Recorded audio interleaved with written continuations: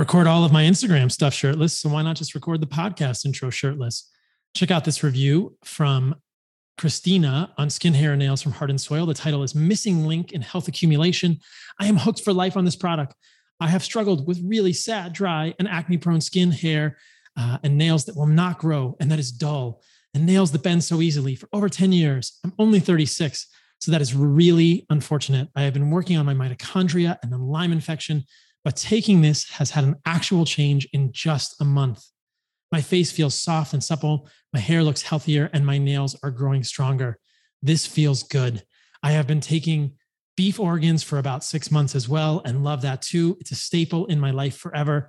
Thank you, Paul. You are radical and empowering. Christina, you are radical. I'm so happy that these Heart and Soil supplements were helpful for you. You guys will hear in this podcast that I do mention Skin, Hair, and Nails, our supplement that contains scapula and trachea cartilage, as well as liver and bone marrow. And that is a great one for skin, hair, and nails. Obviously, you can find all of these supplements. All of them are grass-fed and grass-finished and from regeneratively raised cows in New Zealand on our website at heartandsoil.co. That is .co. I firmly believe in you reclaiming your birthright to radical health, to optimal health, and getting organs in your life is a big, big part of that. Get fresh organs if you can. If you can't, check us out at Heart and Soil. We make the finest desiccated organs on the planet, and they're in glass too, which means one less plastic bottle, something that I'm super passionate about as well. All right, this week's podcast, I am going to break down more of the common questions I get.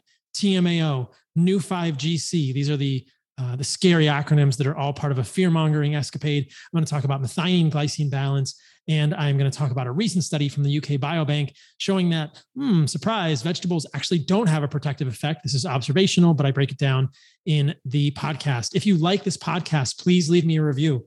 I beseech you, please leave me a review on Spotify or Apple Podcasts, wherever you listen. The goal is to reach as many people as possible, 100,000, 200,000, a million, a billion people. I think that we are changing lives with this movement. I'm super excited about people improving their health by returning to an animal-based diet. I believe this is our ancestral diet as humans. I believe these are the least toxic foods on the planet, clearly the most nutrient dense, animal meat and organs, fruit being the least toxic plant food. This is how we thrive as humans. I think we're going to keep discovering this, and it's so fascinating to break down various aspects of it. So I want more people to thrive. I want people to feel good. Thanks for leaving me a review for the podcast, which is called Fundamental Health. Share it with your friends and everyone. I also want to give a shout out to my sponsors who make this possible. This podcast is free. You get all of this information for free. And these are companies that I believe in deeply and that do good work in the world. So I am happy to support them with the podcast. So first one is Shirttail Creek Farm. If you live in Austin or Texas, you need to know about these guys. I love local regenerative farms. I love supporting them on this podcast. Shirttail Creek is a regenerative focused family farm in Brenham, Texas, run by Sam and Carolyn Moffitt. I've met them in person at the Austin Farmers Market. They are amazing people. They have 100% grass-fed, grass-finished beef, pastured chicken, and pasture-raised soy-free eggs. Shout out to those guys. They're super passionate about producing delicious, nutrient-dense foods, running their family farm. How cool is that? Wouldn't you like to raise your family on a farm? With an emphasis on animal welfare and farming in an image of a healthy ecosystem. That is what regenerative farming is all about. They offer flat rate shipping within Texas, and they offer regular pickups at locations in Austin, Houston, and San Antonio. So if you are in Texas, support these guys. You can get all of your meat from them. They have flat rate shipping through all of Texas. If you're interested in filling your freezer or buying in bulk, they have free home delivery on bulk orders of over $999, including a fourth, a half, or a whole beef package in and around Austin, Houston, San Antonio, Waco, Kylene, Bryan, Collins Station, and metro areas. Go to shirttailcreekfarm.com. That is Shirttail, SHIRTTAILCREEKFARM.com. For more details, check them out on Instagram at Shirttail Creek Farm. You can use the code CarnivoreMD for $10 off your order of $100 or more. That's Shirttail Creek Farm. CarnivoreMD gets you $10 off your order of $100 or more. Check them out. I love supporting local regenerative farms. It just feels good. It's really the answer long term. Also going to give a shout out to my friends at BlueBlox, BLUBLOX.com. You've heard me talk about this recently. They do great blue blocking glasses, and they recently did this really cool anti-radiation laptop mat. How many times have you seen someone with their laptop on their lap? Do you know how much radiation is coming out of that? Even though it's not ionizing, there's some pretty good evidence that that is changing your the quality of your reproductive cells, whether you're a man or a woman. Do not put your laptop on your lap. That makes me cringe, whether you're on an airplane or whatever. Having an anti-radiation laptop lap makes your laptop way more usable unless you're always using your laptop on a computer table and it's far from your lap. So I will even put the laptop stand or the laptop mat under my computer when it's on the desk, because these things do emit a lot of radiation, and why not protect yourself from it? So check them out. BluBlox, BLUBLOX.com. You can use the code CarnivoreMD there for 15% off your order. I love what they are doing. They just keep coming out with better and better products. Also got to give a shout out to my friends at White Oak Pastures, whiteoakpastures.com. Yet another amazing regenerative farm in Georgia that does a great job of shipping all over the country, especially the Eastern United States. And they do grass-fed, grass-finished beef. They do lamb. They do turkey, corn and soy-free chicken. They do guinea. They have duck sometimes. They do Iberico pork, which is fantastic. It's some of the only pork that I would consider eating. And they do all kinds of organs. They are run by Jenny Harris and Will Harris. They are the OGs of the regenerative movement. Really and truly, they deserve a lot of props for what they've done for regenerative agriculture. That farm is a 6th generation family farm. It's been in their family for 120 years, and it's been regenerative for 25 plus years. So check them out, whiteoakpastures.com. Use CarnivoreMD for 10% off your first order. I love them dearly.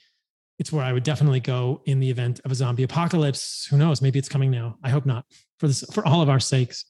Lastly, not least, give a shout out to Let's Get Checked. This podcast is sponsored by Let's Get Checked. You can find them at TryLGC, TRYLGC.com. And they are a great lab for democratization of health testing. You guys know that men's sperm counts, men's hormones are declining massively in the last 40 years, over 50%. It's so scary.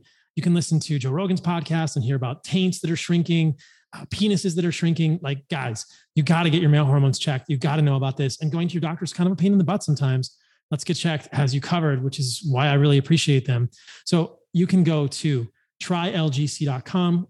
Customers from this podcast using my URL, which is CarnivoreMD, trylgc, TRYLGC.com, /CarnivoreMD, get 20% off. You go to their online store, you choose your test. It's delivered to you in discreet packaging, next day delivery. You activate your test sample, you send it out the next day. It's easy to check it, to collect the stuff at home. I've done it myself and found it to be very easy and convenient.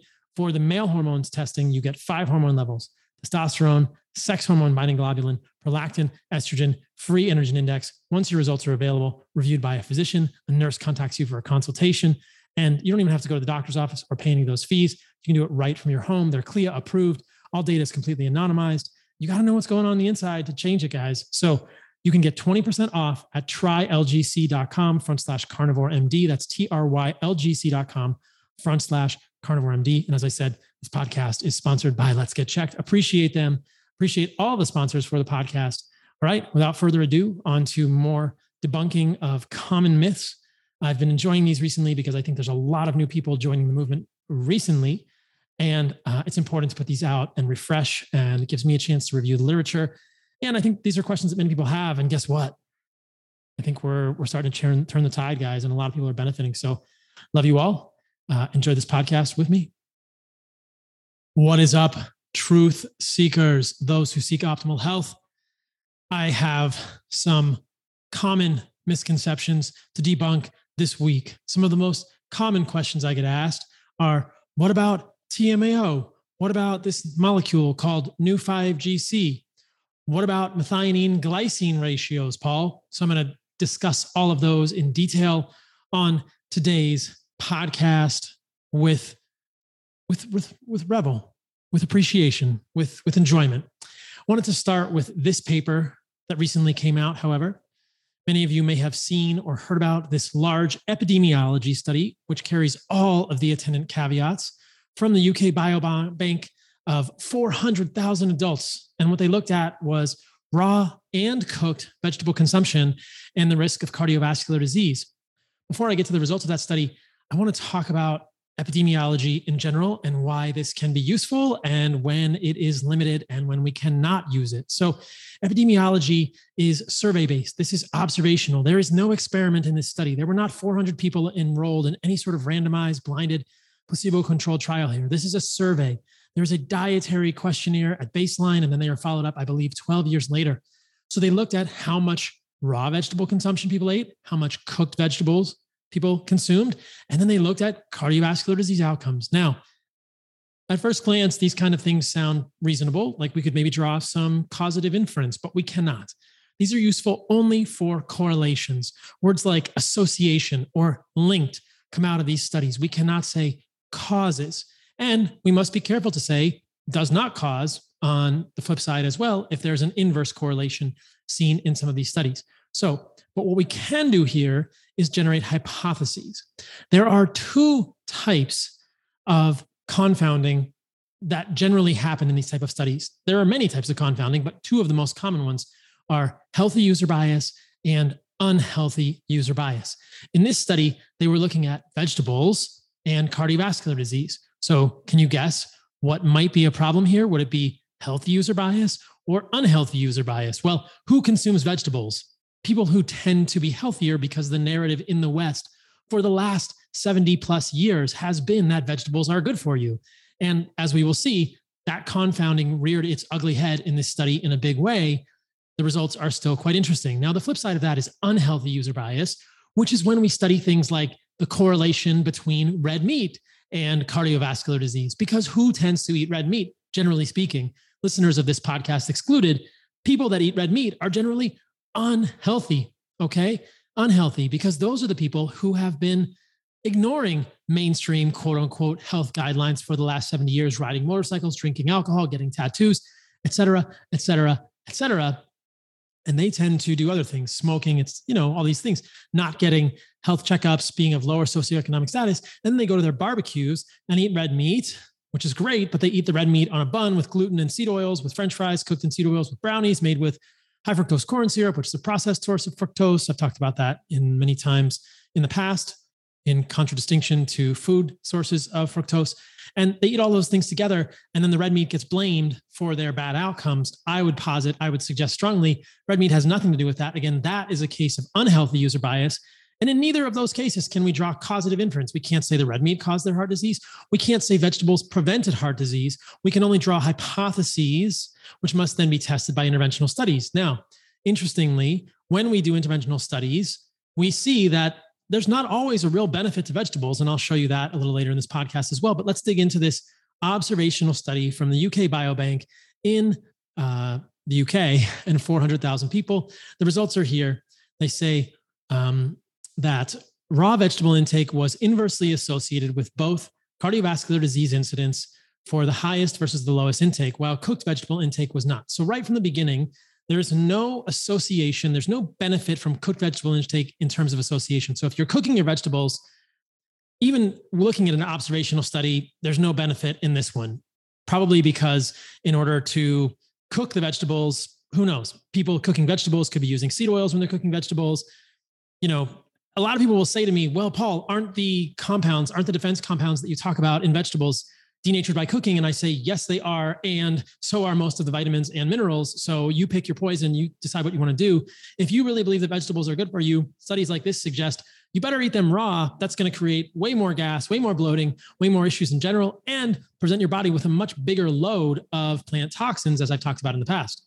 In the nutrition world, you don't really get your cake and to eat it too, to use a perhaps misplaced adage. But also consider this: what vegetables do people generally eat cooked? Things like potatoes, beans, etc., which are widely touted by plant-based advocates. But those type of vegetables that are almost always cooked didn't have any association with beneficial or improved cardiovascular disease outcomes in this study.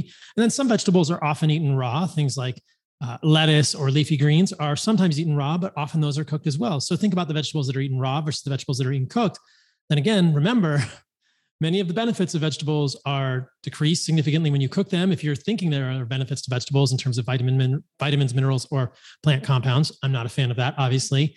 And lastly, you have to realize that cooked vegetables are going to have less defense chemicals. Raw vegetables are going to have more. If you are curious what type of defense chemicals I'm talking about, refer to last week's podcast where I talked about non-protein amino acids, which are abundant in things like beans.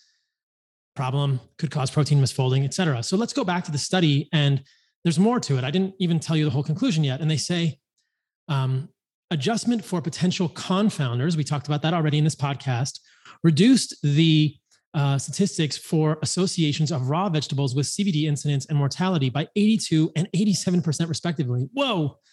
When they actually looked for confounders such as healthy user bias, financial status, socioeconomic status, almost all of the benefit of raw vegetables was erased. So their conclusions are this: high intakes of raw but not cooked vegetables were associated with lower CVD risk. Residual confounding is likely to account for much, if not all, I'm reading this verbatim, of the observed associations. Further on in the study, they say, despite these proposed mechanisms, the study indicates that observed associations of vegetable intake with CVD risk and all-cause mortality are likely to be mostly accounted for by residual confounding. Now, this is what I'm talking about, healthy user bias, rather than the vegetables actually being beneficial for people. The other thing I want to point out is that they go on to say studies using Mendelian randomization are less susceptible to confounding and other biases of observational studies. They did point out this interesting Mendelian randomization study that used genetic determinants of plasma vitamin C concentration as a surrogate for vegetable intake. And they reported a null association, that is zero association between ischemic heart disease and all-cause mortality ratio with vitamin C intake. So that is an interesting point. The reference here is number 25. If you're interested in the study, I showed you the original reference earlier. But what they're saying there is that you can do observational studies like this one on the UK Biobank, where you are using survey data, or you can do Mendelian randomizations. And in those studies, you can look at the associations between vitamin C intake, which is a marker for vegetable intake, meaning those who are eating more vegetables are probably getting more vitamin C. And they found no association between vitamin C intake as a surrogate for vegetable intake and the risk or the odds ratio of ischemic heart disease, that would be heart attacks, or all-cause mortality. So in the Mendelian randomization, which is less likely to be susceptible to confounding, vegetables, at least by surrogates with vitamin C, did not seem to have any significant benefits. Why are we not surprised? Well, I'm not surprised because I don't think vegetables are beneficial for humans at all. The other thing to remember here is that many of the side effects of these vegetables are always ignored. We may try and focus on the plant chemicals. They are sometimes called phytonutrients. I think that is a misnomer. There's no such thing as a phytonutrient. There are no nutrients in plants that are considered these phytonutrients that are essential for human biology. A nutrient is something that I think of as essential for human biochemistry. We need it to run. It's a vitamin, it's a mineral, it's a nutrient. We need those things. There are none of those in plants. What vegetable proponents argue is that there are phytochemicals, they call them phytonutrients in plants, that have unique hormetic benefits in humans. I would say that's also bullshit, because you can get those same benefits, which usually include the activation of NRF2, increased glutathione production, from doing things in your normal life that our human ancestors have always done. Heat, cold, exercise, sun exposure, fasting, all of those can increase your NRF2, can give you more than adequate amounts of glutathione in your body. I've talked about that many times at length. So I see these plant chemical benefits as redundant, and we must not ignore the side effects that are present in these plant chemicals. They're not pleasant, but we must not ignore the unpleasant present side effects of these plant chemicals, which are so often ignored. Just like any medication you get from the pharmacy has a package insert with side effects, whether it's a beta blocker or a statin or whatever, or a pain medication. Your doctor is responsible for knowing those side effects and telling you about them. Not all doctors do. I'm sure they're all well-intentioned and try to, but sometimes the side effects get left out. Well, nobody's talking about the side effects of sulforaphane. Nobody's talking about the side effects of curcumin. Nobody's talking about the side effects of resveratrol. Those are the things I've tried to highlight in my work because they are plant chemicals. They are chemicals just like any chemical you get in the pharmacy. They are essentially a plant pharmacy. They can be good as medicine, but I don't think they make good food, because then you are not going to take the medicine from the pharmacy every day. Then the side effects begin to outweigh the benefits, and you take the medicine for an acute thing. So yeah, there are some plant chemicals that can be useful for certain things. Correct the root cause first and foremost, always, my friends. Always seek the truth. Always seek the root cause, my friends. But do not be fooled that these plant chemicals are always benign. Do not ignore the side effects. I've talked about that at length on other podcasts. But I thought this was an interesting study to kick off this podcast with, to say, look, here's an epidemiology study that shows no significant benefits from vegetables. Isn't that interesting? I'm not surprised. I promised that I would show you a couple of interventional studies done with vegetables that are sort of the follow-up to this. Like I said, epidemiology is observational. we can use these results to generate a hypothesis. Our hypothesis may be, hey, maybe vegetables aren't that good for humans. Maybe vegetables don't do anything valuable for us in the first place. Maybe they're actually net negative, which is what I'm worried about. Maybe they're just a wash, which is possible. Let's accept that hypothesis as well, in which case eat your vegetables if you want, but don't think they're doing anything good for you. I'd rather eat steak or organs like liver and testicle, which make me feel vital, along with fruit, sweet, colorful, and honey and raw dairy. Those to me are the most delicious and clearly the most sought after foods by humans. I created a video that will be on my social media in the near future with a hierarchy of foods to really illustrate this visually. But look at this study. It's one that I've shared before, but I think this one cannot be shared too many times.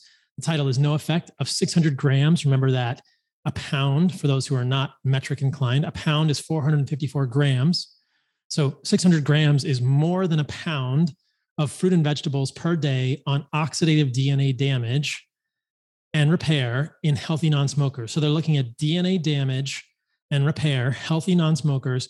These people increased their fruit and vegetable intake, and they did not use weak vegetables. For instance, if you actually look at the study, they use things like broccoli, Jerusalem artichokes, studies that any vegetable things, plants, vegetables that any vegetable proponent, any pro-vegetable individual would say are legit vegetables. I don't know how you get a legit versus non-legit vegetables, but this was a parallel 24-day dietary placebo-controlled interventional study. We took the hypothesis, theoretically, you could take the hypothesis from the UK Biobank study. This is an example of testing that, and they looked for levels of strand breaks in the DNA. Last week, we talked about the PPARP enzyme with NAD. That is a repair enzyme for single strand breaks in the DNA. Here they're looking for strand breaks in DNA, endonuclease 3 sites, which again are connected with DNA damage, formamidopyrimidine sites, which are also connected with that. Sensitivity to hydrogen peroxide was assessed in mononuclear blood cells by the COMET assay, and the excretion of 7-hydro 8-oxo 2' deoxyguanine, which is a marker of DNA damage. What you find here in their results is that our results show, what they state in their conclusions is that our results show that after 24 days of complete depletion of fruits and vegetables, or daily ingestion of more than a pound of fruit and vegetables, or the corresponding amount of vitamins and minerals, the level of oxidative DNA damage via all of those markers I just enumerated was unchanged. This suggests that the inherent antioxidant defense mechanisms are sufficient to protect circulating mononuclear blood cells from reactive oxygen species. Did you hear that? Like, this is including fruit and vegetables. You all know that I'm a fan of fruit for carbohydrates, but our body has some pretty darn good inherent defense mechanisms to repair the DNA, provided you are let's assume these people are getting enough nutrients. Who knows? I believe if you're getting enough nutrients from meat and organs and using fruit as a carbohydrate to give color, variety, texture, carbohydrates to stay out of ketosis, which I think is something you don't want to do long-term. It's good in the short term, but long-term, it leads to electrolyte issues. I've talked about that many times in the past. Then your DNA is protected without vegetables. You're fine. Here's another study that used 2 levels of vegetables and again found the same thing. Increasing vegetable intake dose is associated with a rise in plasma carotenoids. Of course, these are carotenoids that are occurring in vegetables without modifying oxidative stress or inflammation in overweight or obese postmenopausal women. The title really says it all. I don't even have to read it to you in the abstract, but they had variable doses of vegetables and they found no change in the oxidative stress or inflammation in overweight and obese postmenopausal women. In fact, if you look at many of the studies like this, it's pretty hard to find studies that increase vegetables alone, and it's even harder to find studies in which increasing the vegetables alone is beneficial for humans. There are some studies, and perhaps in a future podcast, I can go through a large meta-analysis of all the studies from a few years ago when the meta-analysis was published that were done with fruits and vegetables, looking at their benefits or no change and looking at inflammatory markers in humans. Many of the studies that show benefits, and they don't all show benefits for fruit or vegetables, they're sort of mixed results. The trend is toward benefit in fruits. There's not a ton of studies that are interventional with vegetables alone, and even the ones that there are don't show a clear benefit. So again, let's back up 1 minute and not get so lost in the weeds of the science here. What I am saying here is that the science actually does suggest that our intuition can guide us in many ways. And I think our intuition should guide us and allow us to ask the right questions and allow us to construct a framework from which to view many of these questions. Vegetables, canonically, are leaves, stems, roots, and seeds. Seeds are seeds, nuts, grains, and legumes. These are all the most highly defended parts of plants. They clearly contain defense chemicals. That is unarguable. That is incontrovertible, my friends. So the only question becomes, are those defense chemicals able to be detoxified by humans? Are they beneficial or are they harmful? I think that it's less likely that it's a wash. I think it's less likely that we're walking a tightrope, a slack line among no benefit, no harm with these vegetables. I think it's likely they are either beneficial or harmful. I definitely fall toward the harmful side of the slack line. Many other people fall toward the beneficial side of the slack line. And therein lies the forum for debate and healthy discussion. Because look, there are a lot of people that appear to benefit from getting rid of vegetables in their diet. So if you don't need them, especially if you are suffering with an autoimmune disease or other issues that are unresolved, and your doctor is certainly not going to tell you this unless they've been listening to my stuff or somebody else in the space, is it possible that cutting out vegetables could improve your overall health and longevity? And I do include that word longevity very intentionally because I think that cutting out vegetables could be a very important key to longevity, especially in light of the non-protein amino acids that I discussed last week.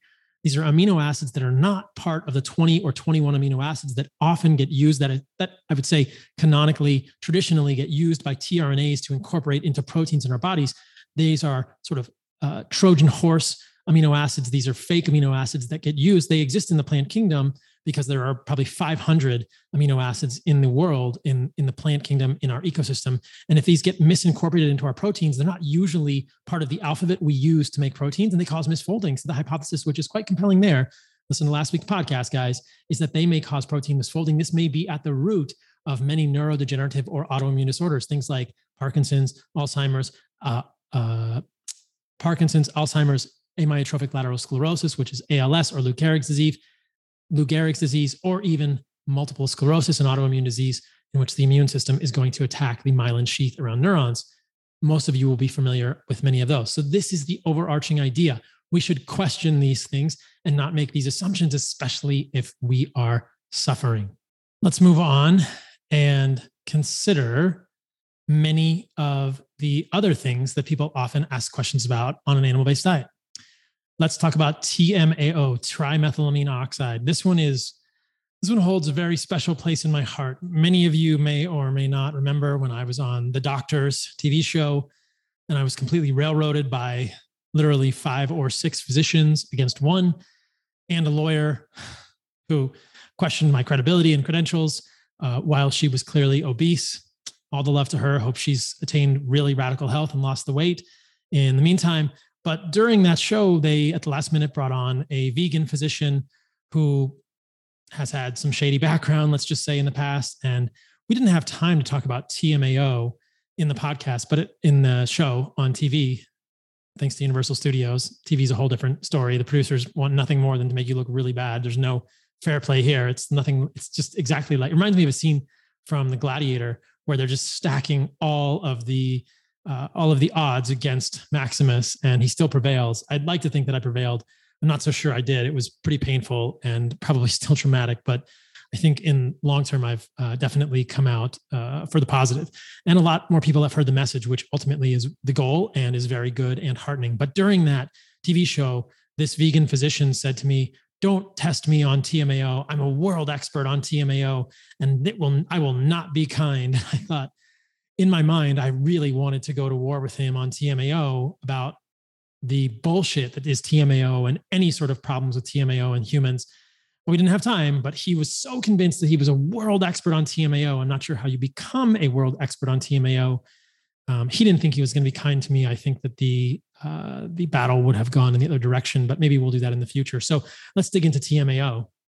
So the first thing that I wanted to start with is just background on what TMAO is and why the mainstream media and press is concerned about it. So chemicals like carnitine and choline, I will talk about those in a moment. I would say they are essential parts of human biology, very important nutrients for humans in general. These are contained in things like milk, cheese, eggs, organs, meat, well, all of the foods that I'm a huge fan of.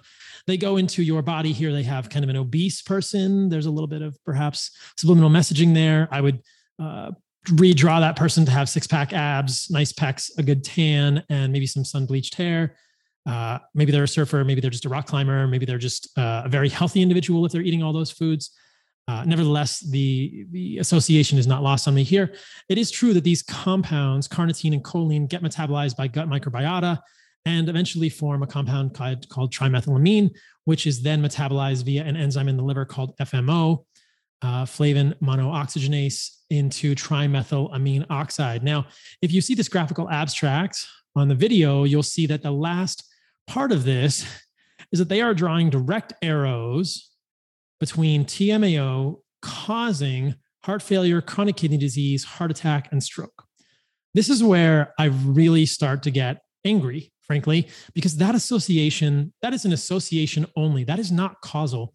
I am not familiar with a single study in humans, and I will repeat that. I am not familiar with a single study in humans showing the TMAO causes any of those things. And yet in all of the literature I can find, well, that's not true. In 98% of the literature I can find, that is treated as if it is fact, as if it is canon, as if it is a truism. And that is very frustrating to me when the majority of the literature will not substantiate that causal link between TMAO and any of those things. And as you will see in this discussion, there's actually much evidence for reverse causality here, which means TMAO isn't doing that at all. But many of the studies will suggest that we know that is clear, that TMAO is causing those problems, when in fact, what is actually represented in the literature is a correlation between TMAO and things like heart attack, stroke, or kidney failure, et cetera. So that is a really important thing. And that is even more important to talk about in light of the first study that I mentioned today, which was observational, the fact that you cannot draw causative inference from observational studies. We should not be doing that, but all of the TMAO literature does that. So if you hear someone say TMAO causes problems in humans, whether it's heart disease, stroke, diabetes, or kidney disease, turn your ass around and walk the other direction, because they do not know what they're talking about. If you guys can send me or find a single study that is interventional that shows TMAO is harmful for humans, I will change this perspective and do a new podcast and say, wow, that's actually interesting. But I don't think it is, and I'll tell you why. And I think all of the people that are out there touting and saying that it is harmful need to do the same thing. They need to promise you the same, that when they listen to this podcast or when they realize that they are dead wrong, that they will admit they were wrong and turn tail with their tail between their legs and get out of Dodge, because we do not need their bullshit nutritional ideology muddying the waters.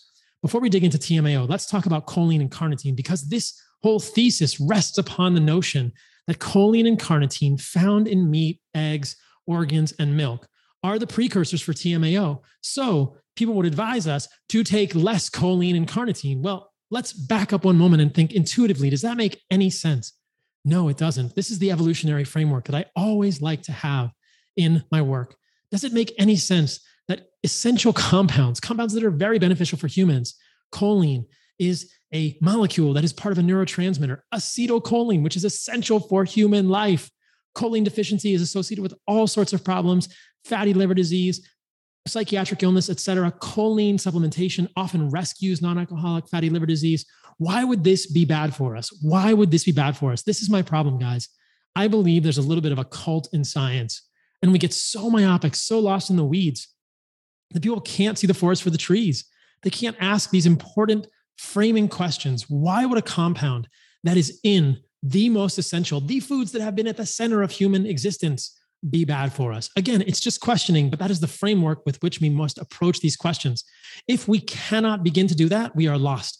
We will never have a true north. We'll never have a compass. We'll never have at least a hypothesis with which we are going into the work with. If we go into the work with a hypothesis that choline is bad for us, where are we getting that notion? It's essential for human life. Almost all of the nootropics on the market, I'm not a fan of nootropics, by the way. I think the best nootropic is liver and egg yolks if you want choline. But almost all of the nootropics contain alpha GPC. They contain forms of choline. If you want your brain to work better, get more choline. But choline also raises TMAO, so it's also killing you. Do you really believe, and perhaps your answer is yes, but do you really believe that there are compounds in the nutritional space, in our diets, that have been at the center of human diets, the most sought after foods by humans for millions of years, that are good for us and essential, but also killing us? That makes zero sense. Perhaps philosophically, someone can correct me on that, but that doesn't make any logical sense to this simpleton I'm referring to myself. So let's think about carnitine as well. So carnitine is it's a molecule that's thought of as an antioxidant, but there's a lot of good evidence that number one, in vegetarians, carnitine and carnitine muscle transport are reduced. No surprise there. Vegetarians have lower levels of carnitine. Is that a problem? Yes, it's a problem. Carnitine is essential for human functioning. We can look at both animal studies, which I'll start with, and human studies. So this is a study in rats, admittedly, but it's acetyl L-carnitine fed to old rats partially restores mitochondrial function and ambulatory activity. Well, I would say that mitochondrial biology is pretty similar between rats and humans. And so ALCAR, which is acetyl L-carnitine, which is a bioavailable form of carnitine, which you could just get from eating meat and organs, improved metabolic function, improved mitochondrial function in aging rats, and partially led to restoration of ambulatory activity. Sounds like a good thing, doesn't it? Okay. Now, let's go further. Here is evidence for a review of the current evidence for acetyl L-carnitine in the treatment of depression. Oh, interesting. Could acetyl L-carnitine deficiency be behind some etiologies of depression? I think it absolutely could. So they say in the abstract, 2 randomized controlled trials, interventional studies, not epidemiology, showed acetyl L-carnitine's superior efficacy over placebo in dysthymic disorder, and 2 other RCTs showed that it is equally effective as fluoxetine and amisulpride in the treatment of dysthymic disorder. Those are prescription antidepressants, guys. Acetyl L-carnitine was also effective in improving depressive symptoms in patients with fibromyalgia and minimal hepatic encephalopathy. Okay, so pretty clear that there's some evidence. I think there are many more trials like this. I'm just showing a sampling suggesting that acetyl L-carnitine can be beneficial in psychiatric disorders.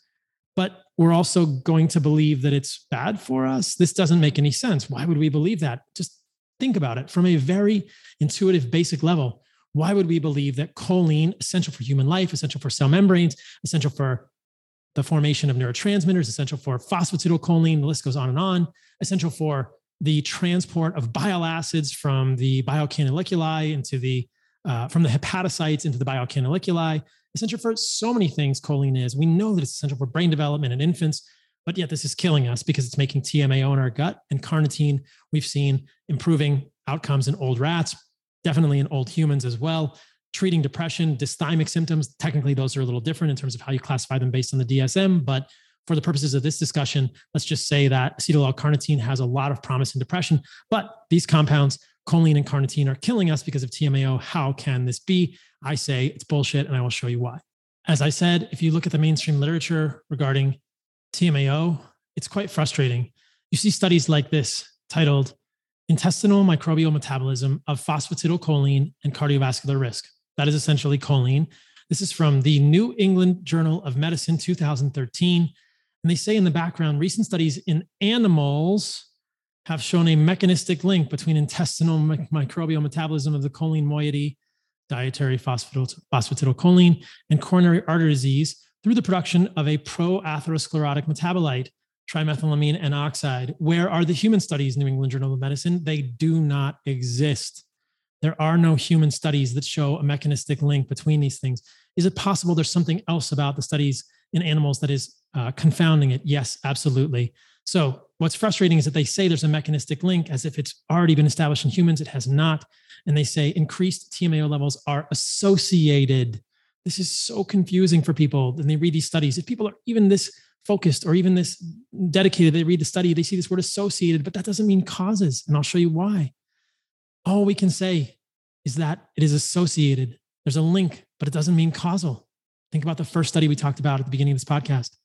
Choline has various metabolic roles. We talked about it, ranging from its essential involvement in lipid metabolism and cell membrane structure to its role as a precursor for the synthesis of neurotransmitter acetylcholine. I'm reading from the New England Journal and I'm adding my editorialization right now, but it's killing us. Choline and some of its metabolites, such as betaine, can also serve as a source of methyl groups. We talked about methyl groups last week in terms of NAD metabolism that are required for proper metabolism of certain amino acids, such as homocysteine and methionine. Oh yeah, that's also true, right? We need choline for proper human biochemistry. But again, it's killing you because it's making TMAO. They say we reported an association between a history of cardiovascular disease and elevated fasting levels of plasma TMAO in intestinal microbiota dependent metabolite of the choline head group of phosphatidylcholine that is excreted in the urine. So what they're saying is that there's an association, and this is true. Studies do show an association between TMAO levels and cardiovascular disease. But remember, we do not know, number one, if that is a causal connection or just a correlation. And we do not know if there is a causal connection, what direction the arrow of causality goes. Is it also possible that things associated with cardiovascular disease could be raising TMAO? Yes. And that is what we will see. That is what reverse causality is all about. Is it also possible that when you have kidney disease, you don't excrete as much TMAO and your TMAO levels rise? Yes. Does that mean TMAO is causing kidney problems, or the kidney problems are causing TMAO to rise? I would say it's the latter. There's a lot of good evidence for that, but that discussion gets left out of so many of these mainstream discussions. And I wish I could challenge the world expert on TMAO on that. Let's move on and talk about a few more studies. It's also very important to understand that TMAO is present pre-formed in many fish, and levels in fish are actually higher than what you would make choline and carnitine in an equivalent amount of meat into with TMAO in your body. I'll restate that just so it's clear. There's more preformed TMAO in many fish than the amount of TMAO you would make from the amount of choline and carnitine present in an equivalent amount of meat. But fish is never really associated with cardiovascular disease, even in these observational studies. So what's going on here? You can get just as much TMAO preformed from fish, but fish doesn't cause cardiovascular disease or doesn't associate with cardiovascular disease. Well, here's a study which is just showing that point, that as terms of biomarkers of metabolomics for meat and fish intake, what's the best marker for fish intake? Trimethylamine oxide. You can see it right here. The meat and fish biomarkers identified in this work may be used to study associations between meat and fish intake and disease risk in epidemiologic studies. Anserine was found to be specific for chicken intake, whereas trimethylamine oxide showed good specificity for fish. If you want to know how much fish someone's eating, look at their TMAO levels.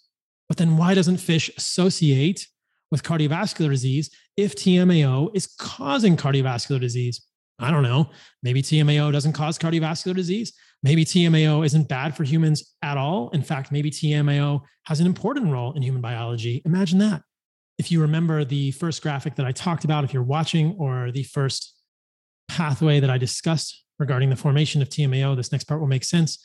Title of this mini review is Trimethylamine and Trimethylamine N-oxide, a flavin-containing monooxygenase, FMO3, mediated host microbiome, metabolic axis implicated in health and disease. Basically, what they're saying in this mini review is that there is that enzyme in the liver, FMO3, that is essential for converting TMA to TMAO. Now, what is critical about this is that TMAO is only made when FMO3 is functioning, and increased FMO3 or FMO activity could increase TMAO. Well, what increases FMO activity? FMO3 happens to be an insulin-dependent enzyme. So insulin resistance with higher basal levels of insulin could increase FMO3. Could that cause a correlation between diabetes and TMAO? Yes, it could. I also want to point out that in this abstract, they say impaired FMO3 activity, so FMO3 activity that goes the other direction, gives rise to the inherited disorder, trimethylaminuria.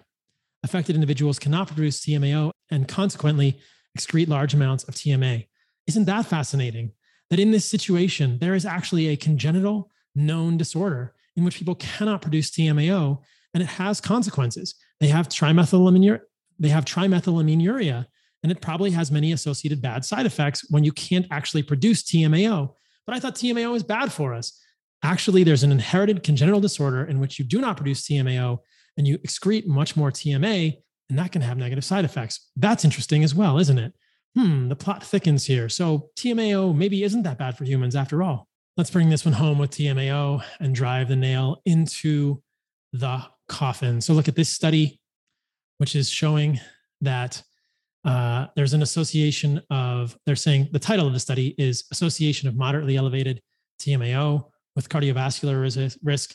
Is TMAO serving as a marker for hepatic insulin resistance? This is an opinion paper. I would say yes. TMAO is serving as a marker of hepatic insulin resistance. TMAO is not directly causal, but is a marker of hepatic insulin resistance.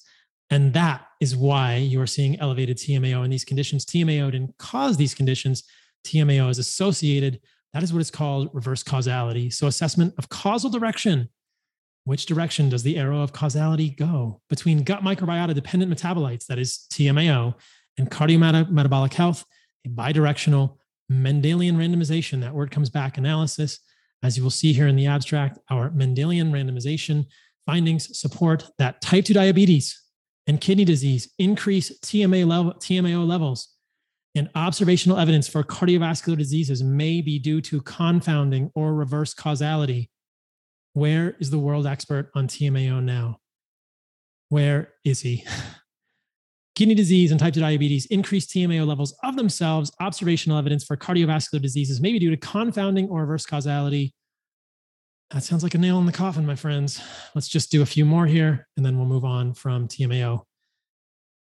So, no effect of plasma trimethylamine oxide and plasma trimethyl lysine on the association between choline intake and acute myocardial infarction in patients with stable angina pectoris. That study title really says it all. They investigated whether plasma TMAO and TML modified the effect of total choline intake on acute myocardial infarction risk. In a post hoc analysis, they found the answer was no. Okay. And then finally, let's look at one more. In this study, which is probably one of my favorites, they supplemented with L-carnitine. Great. These people probably felt great. L-carnitine supplementation increases TMAO, but not markers of atherosclerosis in healthy aged women. Where is the data in humans that TMAO is mechanistically linked with problems? Conclusion, we demonstrated that although oral L-carnitine supplementation significantly increased plasma TMAO, no lipid profile changes or other markers of adverse cardiovascular events were detected in healthy aged women over the period of 24 weeks. That's a long study, guys. They looked specifically at serum C-reactive protein, interleukin 6, TNF alpha, L-selectin, P-selectin, vascular cell adhesion molecule 1, intracellular adhesion molecule 1, or lipid profile markers. If those are not going to give you a sense of cardiovascular risk, I don't know what will. Where is the evidence that TMAO is so harmful for you? There's more preformed TMAO in fish. Fish doesn't associate with problems. This whole thing smells like bullshit, and it smells like very fishy bullshit. Get plenty of choline from meat and organs. Get your meat and organs, eat an animal-based diet, and thrive. Do not fear choline or carnitine. Do not take supplements with those. Get them from your food, which means liver, heart, bone marrow, etc. Those are the foods that make us thrive as humans. If you can't get fresh organs, check out heartandsoil.co. That's where we do the best desiccated organs on the planet, guys. That's what I'm telling you. All right, let's move on to talk about yet another common misconception, Nu5GC. What is Nu5GC? Nu5GC is a sialic acid. A lot of these terms are quite technical, so I'll break them down. Sialic acids essentially serve as cell surface markers and are used as antigens for organisms or viruses or pathogens that want to enter human cells. Humans don't make Nu5GC. There's an enzyme that does make Nu5GC that was lost in our history, and part of the hypothesis around this is that earlier versions of malaria used Nu5GC or may have used Nu5GC to enter cells. Thus, by losing Nu5GC on the surface of our cells, we may have been able to escape that malaria pandemic, epidemic, etc. Current variations of malaria, including Plasmodium falciparum, will bind to our current sialic acids, which include Nu5AC. So humans do have Nu5AC, which is a sialic acid on the surface of our cells. It serves as a sort of protein marker, a tag, an identification piece on the cell. And the difference between Nu5AC and Nu5GC is one oxygen atom. They're very, very closely related molecules. Concerns regarding Nu5GC are based on the fact that this sialic acid is present in a lot of animal foods that we eat, providing fodder for anti-animal ideologies, usually advanced by plant-based theorists. You can see here that foods like chicken, turkey, duck, cow's milk, goat's milk, red meat, these are the highest sources of Nu5GC. Now, that's not really a problem unless you can show mechanistic issues or we can show problems in humans. This has not actually been shown to be a problem in humans. Most of the concern over Nu5GC is based on, you guessed it, animal studies. You might have guessed epidemiology studies, but no, it's based on animal studies like this one in which they created knockout mice. So you can take mice who do have Neu5Gc on the surface of their cell, knock out Neu5Gc, and then give them Neu5Gc.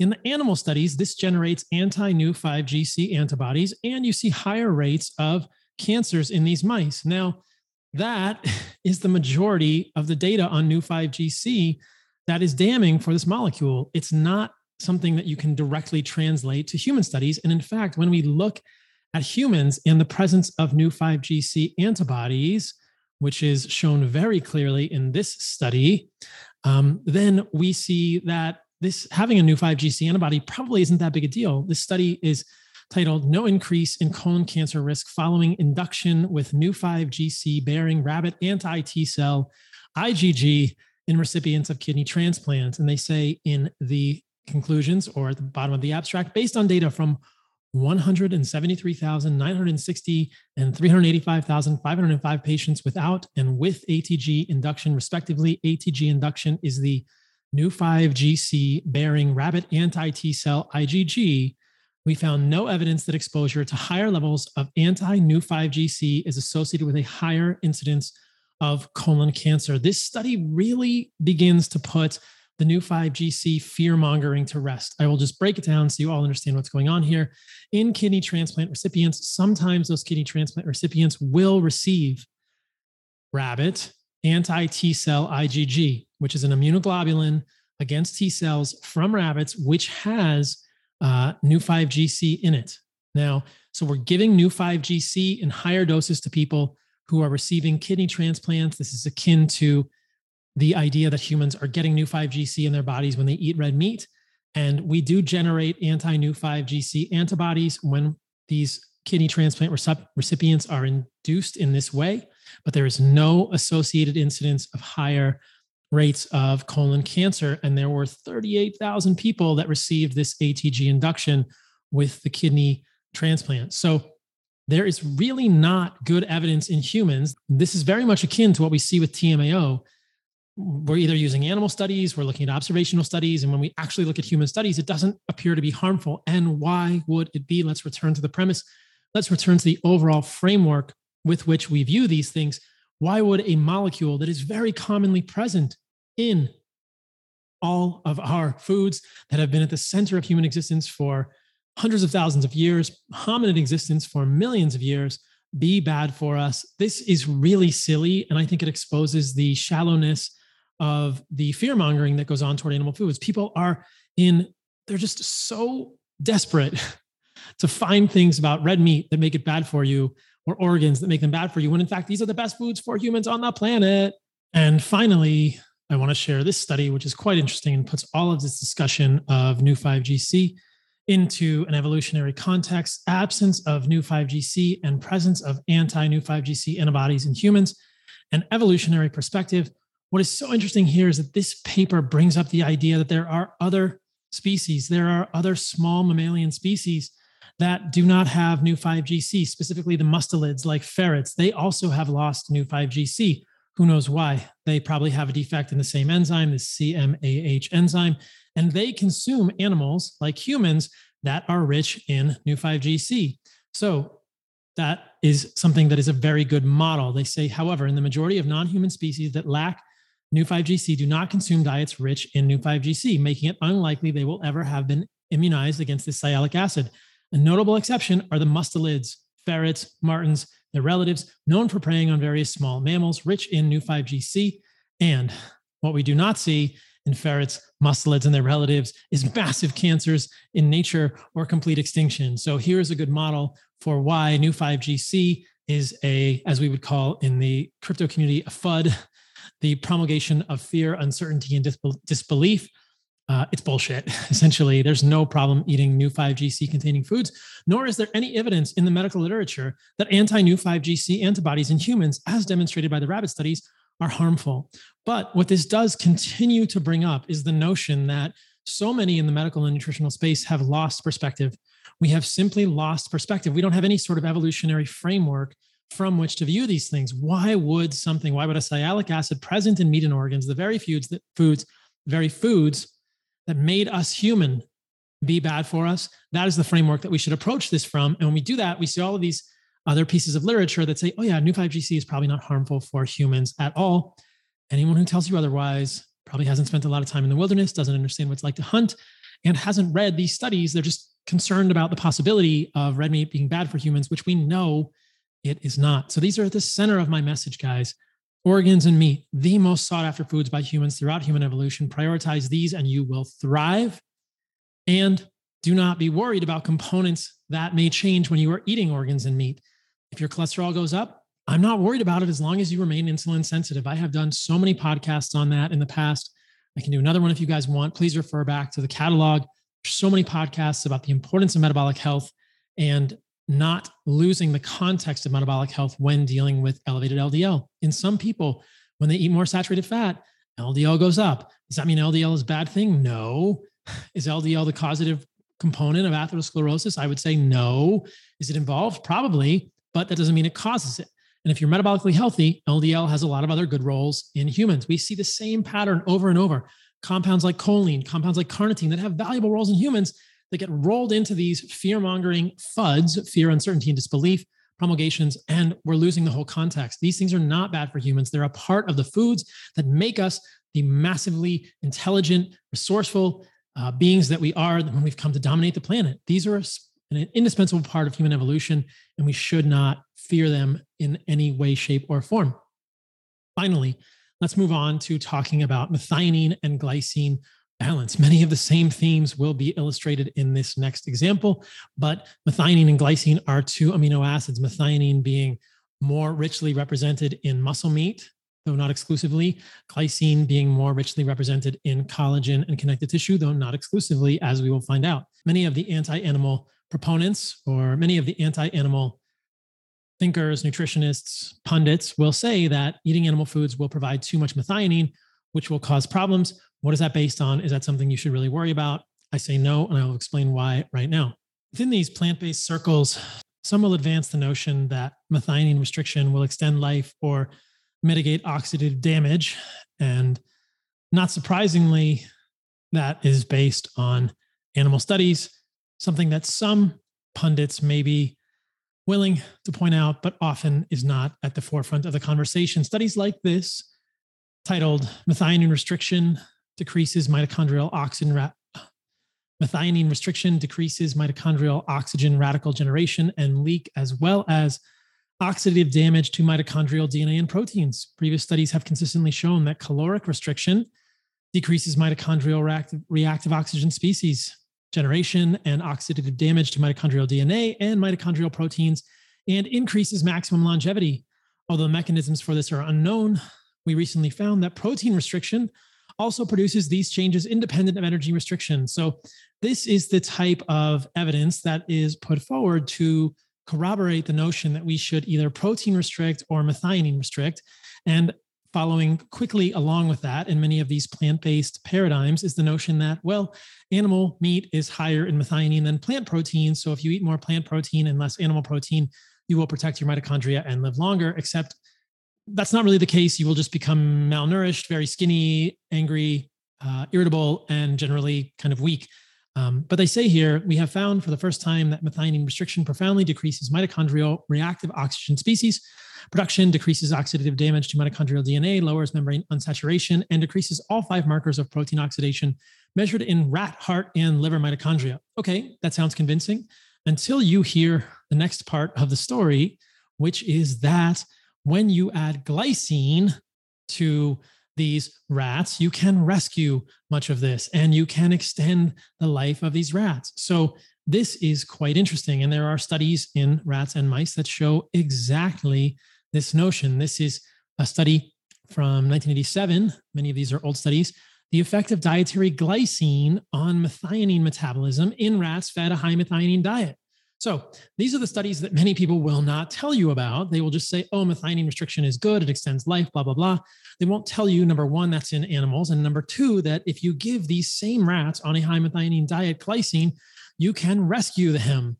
So they say from these results, it is suggested that the alleviating effect of dietary glycine on methionine, quote unquote, toxicity is primarily elicited by the restoration of hepatic glycine level rather than an increase in hepatic enzyme activity.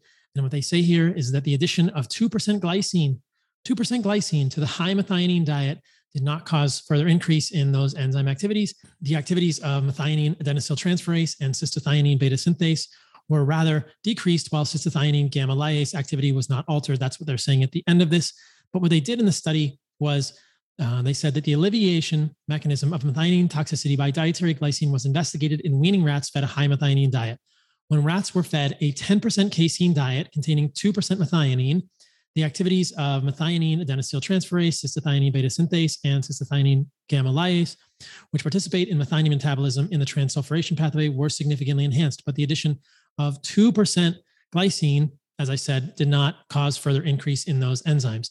So adding glycine to a high methionine diet will rescue much of this quote unquote methionine toxicity. So this is interesting. They're not feeding rats steaks. What we find if we look at beef is that beef actually contains more glycine than methionine, even in the muscle meat. So this is quite interesting. Before we get to that, I want to show you yet another study that shows that glycine will extend the lifespan of male and female rats. Clearly, glycine is an important thing to have in our diets. Where do we get glycine? We get glycine from muscle meat. We get glycine from connective tissue, all of those chewy bits of steaks, the tendons, all of those parts, the parts that our ancestors certainly ate, wasting nothing. The parts that many of us cut away and leave for the dogs. Well, the dogs are getting the best part. Glycine supplementation extends lifespan of male and female mice. Okay, glycine is beneficial. Glycine can mitigate methionine toxicity, and a small prior study has suggested that supplemental glycine could extend the lifespan of Fisher 344 rats. We therefore evaluated the effects of an 8% glycine diet on lifespan. We therefore evaluated the effects of an 8% glycine diet on lifespan and pathology of genetically heterogeneous mice in the context of the interventions testing program, blah, blah, blah. So elevated glycine led to a small but statistically significant lifespan increase, as well as an increase in maximum lifespan in both males and females. Our glycine results strengthen the idea that modulation of the dietary amino acid levels can increase healthy lifespan in mice and provide a foundation for further investigation of dietary effects on aging and late life diseases. So perhaps it's not that we need to worry about methionine, an amino acid that comes in animal foods, along with so many other beneficial nutrients that are difficult to get in other places. Perhaps it is just that we need to make sure we are getting cuts of meat that have some tendons, some connective tissue, some fat, or eating some bone broth, or eating some collagenous tissue for our hair, skin, and nails. That will give us enough glycine. And interestingly, if you look at these analyses from a paper on the amino acid content of beef cuts, you will see chuck, flank, neck, plate, rib, and rump. The amount of glycine is going to vary from 6.26 to 8.57%. These rats in that other study, if you want to compare, were given an 8% glycine diet. So meat is pretty darn close to 8% glycine at baseline. If you look up further in this paper, you will find that methionine levels are lower than glycine levels in the same cuts: chuck, flank, neck, plate, rib, rump. 2.46, 1.88, 2.18, 2.06, 2.27. From 1.88 to 2.46 is the amount of methionine in these cuts. So actually in meat, you are getting more glycine than you are getting methionine. So even eating meat, as long as you are eating the connective tissue along with that meat, I think you will be fine with the amount of glycine. Some who have followed me for a very long time may remember that when I first started doing a carnivore diet, before I evolved into an animal-based proponent, that is the addition of things like fruit and honey, I found those valuable for me from an electrolyte maintenance, from a heart palpitations, from a sleep, and from a hormonal perspective. Long-term ketosis, I think, is damaging for humans. I've talked about on the previous podcast, and talked about why I added fruit and honey back and why I select those plant foods, those being the least toxic plant foods.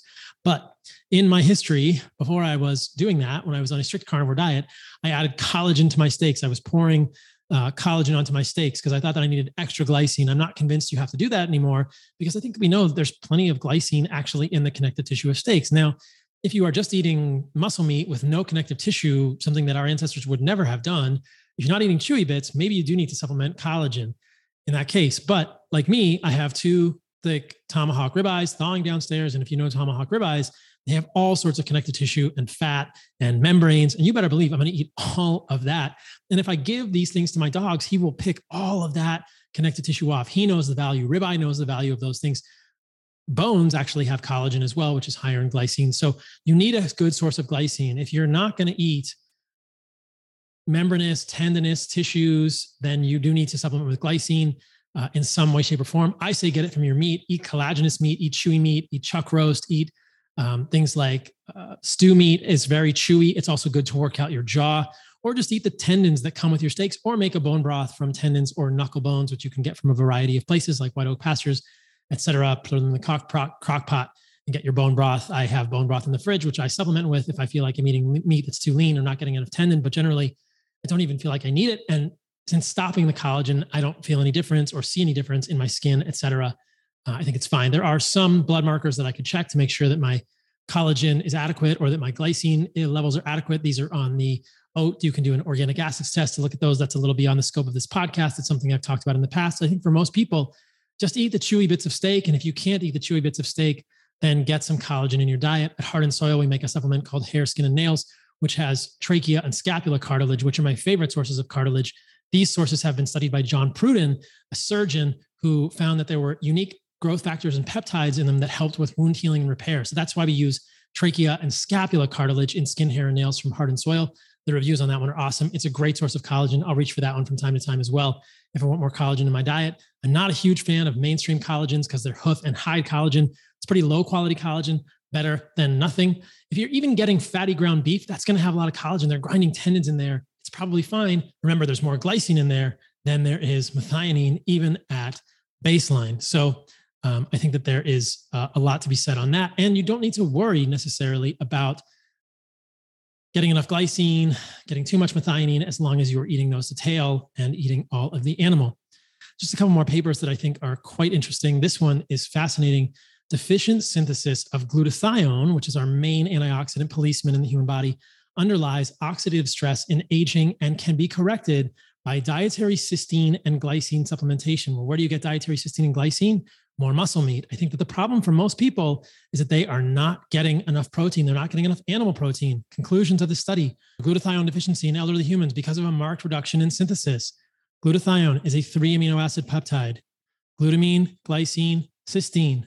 Dietary supplementation with glutathione precursors, cysteine and glycine, 2/3 of the molecule, fully restores glutathione synthesis. Those are the rate limiting steps and concentrations, and lowers levels of oxidative stress and oxidative damage. These findings suggest a practical and effective approach to decreasing oxidative stress and aging. How come aging pundits aren't talking about this? Well, because the way you get more cysteine and glycine is by eating more muscle meat and more tendons and more animal foods. Imagine that.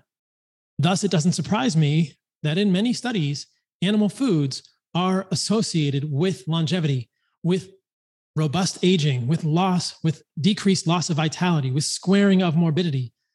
The fact that people who eat more animal foods, more meat and organs, are going to lose vitality, lose abilities less quickly. They have more vitality longer into old age. That is what we see in hunter-gatherer tribes like the Hadza, who eat lots of meat and organs, though their supplies of these are decreasing because their hunting lands are being infringed upon and definitely eroded. But this is what we see. And this is in stark contradistinction. Make no mistake. What I am saying is diametrically opposed to what others in the space are saying regarding longevity. And I would love to debate them, but it's difficult to get these folks back on the podcast. So it is what it is. Limiting your animal protein is a great way to increase your aging by getting lower levels of glutathione. I would challenge any of these quote unquote longevity pundits to have their glutathione levels measured or their cysteine or glycine levels measured, because I don't know where you're getting those things if you're not getting animal foods. Last paper here on methionine glycine. A weak link in metabolism. The metabolic capacity for glycine biosynthesis does not satisfy the need for collagen synthesis. Detailed assessment of all possible sources of glycine shows that synthesis from serine accounts for more than 85% of the total, and that the amount of glycine available from synthesis, about 3 grams per day, together with that from the diet in the range of 1.5 to 3 grams per day, this is in the general public, not in people who are eating animal-based, may fall significantly short of the amount needed for all metabolic uses, including collagen synthesis, by about 10 grams per day for a 70 kilogram human. This was one of the papers that I thought was a reason to supplement with glycine in the beginning of my journey into the carnivore realm. But what many of you will know about me is that this is always a process of evolving and learning. I do not want to become ossified, calcified, or fossilized, and I will not sacrifice wisdom for the sake of consistency. that is what dogma is all about. Dogma is the sacrifice of wisdom for consistency. It's a great quote that I've really been thinking about recently. But hear me out on this. I think that it is important to know that if you are eating a standard American diet and you are eating limited quantities of red meat, your collagen synthesis is probably limited because you are getting inadequate glycine, which is why collagen supplements are a multi-billion-dollar industry. If you are eating 1 gram of protein per pound of body weight from meat and organs, you are getting plenty of glycine, my friends. You are not in the norm. You are outliers in the best way. You are probably truth seekers, and you are certainly on your way to optimal health, which is why I think this is critical. Getting that amount of meat solves so many problems for humans. It improves things like osteoporosis. There are great studies to suggest that increased protein diets improve osteoporosis outcomes. They don't decrease bone density. They protect you against hip fractures. I think of my mom all the time. She's a 71-year-old woman who just will not eat enough meat because she's always eating garbage like hummus with seed oils. And I gently say to her, Mom, don't replace your calories from animal foods with calories from that other junk food. It's hard in a 71-year-old, but we try our best. And my mom is doing pretty good. I think my dad probably has the same issue, not eating enough meat. He's a traditional physician who's been thinking of red meat as harmful for his whole life. He read my book. He helped me edit my book, but it's hard to get through to those who are, I think, further along and have very set in their ways paradigms, both mentally and in terms of their behavioral choices. So that is neither here nor there. But I think that what we find repeatedly is that there is an evolutionary consistency to animal-based diets, to making meat and organs the center of your diet. How much meat and organs should you eat? I think you should eat 1 gram of protein per pound of body weight. I'm 165 to 170, which means I'm aiming for 165 to 170 grams of protein per day. Remember that 100 grams of protein is a pound of meat. There's a bunch of liquid in the meat. So even though a pound of meat is 454 grams of wet meat, there's 100 grams of protein in that wet meat. Hopefully that makes sense. So I need to get 1.75 pounds of meat per day to meet my protein requirements. If I do that, I think that if you do the calculations, I will be getting plenty of glycine. You can make some glycine from serine, but glycine is conditionally essential. We don't think of it as an essential amino acid, but I think for many humans, it should be considered an essential amino acid. And the way you get glycine is by eating more meat with more tendons. That is the answer to the question of so many of these things. That amount of meat will also give you lots of good nutrients. We talked about carnitine and choline earlier in this podcast, how we shouldn't fear them with regard to things like TMAO. So you see it all being connected here. It's all connected. It's all simple. It all makes sense evolutionarily. And lastly, Neu5Gc, sialic acid that comes with red meat, not something to be feared. Anti-Neu5Gc antibodies in the study of kidney recipients who received the rabbit immunoglobulins did not show any increased incidence of cancer, et cetera. So in summary, what we repeatedly see is that for humans to thrive, we probably should make meat and organs the center of our diets, as our ancestors always appear to have, looking at hunter-gatherers, looking at ancestral records, et cetera. We shouldn't fear Neu5Gc, TMAO. We shouldn't fear methionine, because glycine will come with that methionine as long as we are eating reasonable cuts of meat and eating the connective tissue. If you can't get the connective tissue, think about a high quality collagen supplement like Skin, Hair, and Nails from Heart and Soil or something else. Again, I'm not a huge fan of Hoof and Hide collagen, which is most hydrolyzed collagen on the market. And I think that it really speaks to the fact that most of us, many people listening to this podcast are probably getting enough meat, but many are not getting enough meat. I think that most people that I meet, at least here in Costa Rica, are eating meat a few times a week. And I think that that's not ideal for humans. Now, did our ancestors eat meat every day? If they could, if you look at the Ikung, the amount of meat they eat is only proportional to the success of their hunts. And they have been known to eat as much as 2+ kilograms, which is 4.5 to 5 pounds of meat per day when they have large hunts, et cetera. So I think humans will trend toward large consumption of meat and organs, not exclusive consumption of meat and organs. I've talked clearly about the fact that I think the addition of fruit is the missing link and allows this type of diet to be very sustainable, enjoyable, to give it more variety, and to give it an alkaline balance that I've talked about on previous podcasts. This isn't for your blood. This is for overall alkalinity and net endogenous acid production, renal acid load, et cetera. Refer back to the previous podcast on that if you have questions about that. But I think that there is some benefit for quote unquote alkaline foods in the human diet. And that when we look at babies, they're always selecting a mix of acid and alkaline foods, looking to balance them intuitively. There's so much intuition for us as humans. We have only to, this is where I get the term, remember where we've come from. I think that human diets are not complicated. We just need to put ourselves back into situations that are a little bit wild, and we can intuitively derive, we can, from first principles, solve the equation of what will be the most ideal diet for humans. This isn't rocket science. Put yourself in the wilderness. What are you going to eat? You're not going to go eating leaves. They're mostly toxic. They're going to give you stomach aches. They're not caloric. They don't taste good. You're either going to look for sweet fruit, which is colorful. You're going to look for some honey, or you're going to go hunt some animals. That's pretty darn clear for humans. It's just that we've become so removed from those places that we are not able to employ that intuition. We have really forgotten how to use our intuition. We've forgotten these wild places. And so we are sick in general. We don't get enough light. We don't get the right kinds of light. We don't get proper sunlight. Our circadian rhythms are messed up. We're disconnected from people. We don't see them in person. We're not grounding. We're not in nature. The equation is very simple, guys. Wherever you are, you don't have to be in Costa Rica. On my Instagram stories, I've been sharing movement, nature, nourishment as a trifecta of optimal health, something that I believe is essential for humans. Every morning I get up and I move. I do a little bit of light movement before I go surfing. Then I paddle around and go surfing. And then I'm going to get a workout later in the afternoon, almost every day. I'm in nature. I'm grounding. I'm looking at the horizon. Even in my podcast studio now, I can glance out the window across from the computer and see the horizon. That is important and good for us. I'm trying to connect with real humans in real life and have experiences that are real and nourish myself with the most intuitive foods, with the most sought after foods by humans. It's all built into us. We know all of it. You have only to remember where you've come from. And I think so much of this will coalesce for many of you, and you will reclaim what is yours, which is optimal health. So this is what my work is all about. This is what Carnivore MD 2.0 is about. It's about an evolution of Carnivore MD, starting off as a carnivore, now including fruit and honey and raw dairy, always wanting to evolve, always wanting to question, never wanting to become calcified or ossified, but always wanting to learn. And I think that so much of this is out there for us. We have only to think for ourselves and put ourselves in wild situations. And what happens is beautiful. It's a very rich experience of life. So hopefully this podcast has been helpful for you guys and helped to debunk some of these more common myths. Like I said, I hope that I have the chance to debate many of the people that advance these myths or that think that these myths are true on the podcast in the future, but I will keep you guys posted about that. That is all for today. Tag me in your stories on Instagram. I love what you guys are doing. You're tagging me eating organs. That's your nourishment. Tag me on your stories of movement and nature as well. I will see you guys soon. I love you all.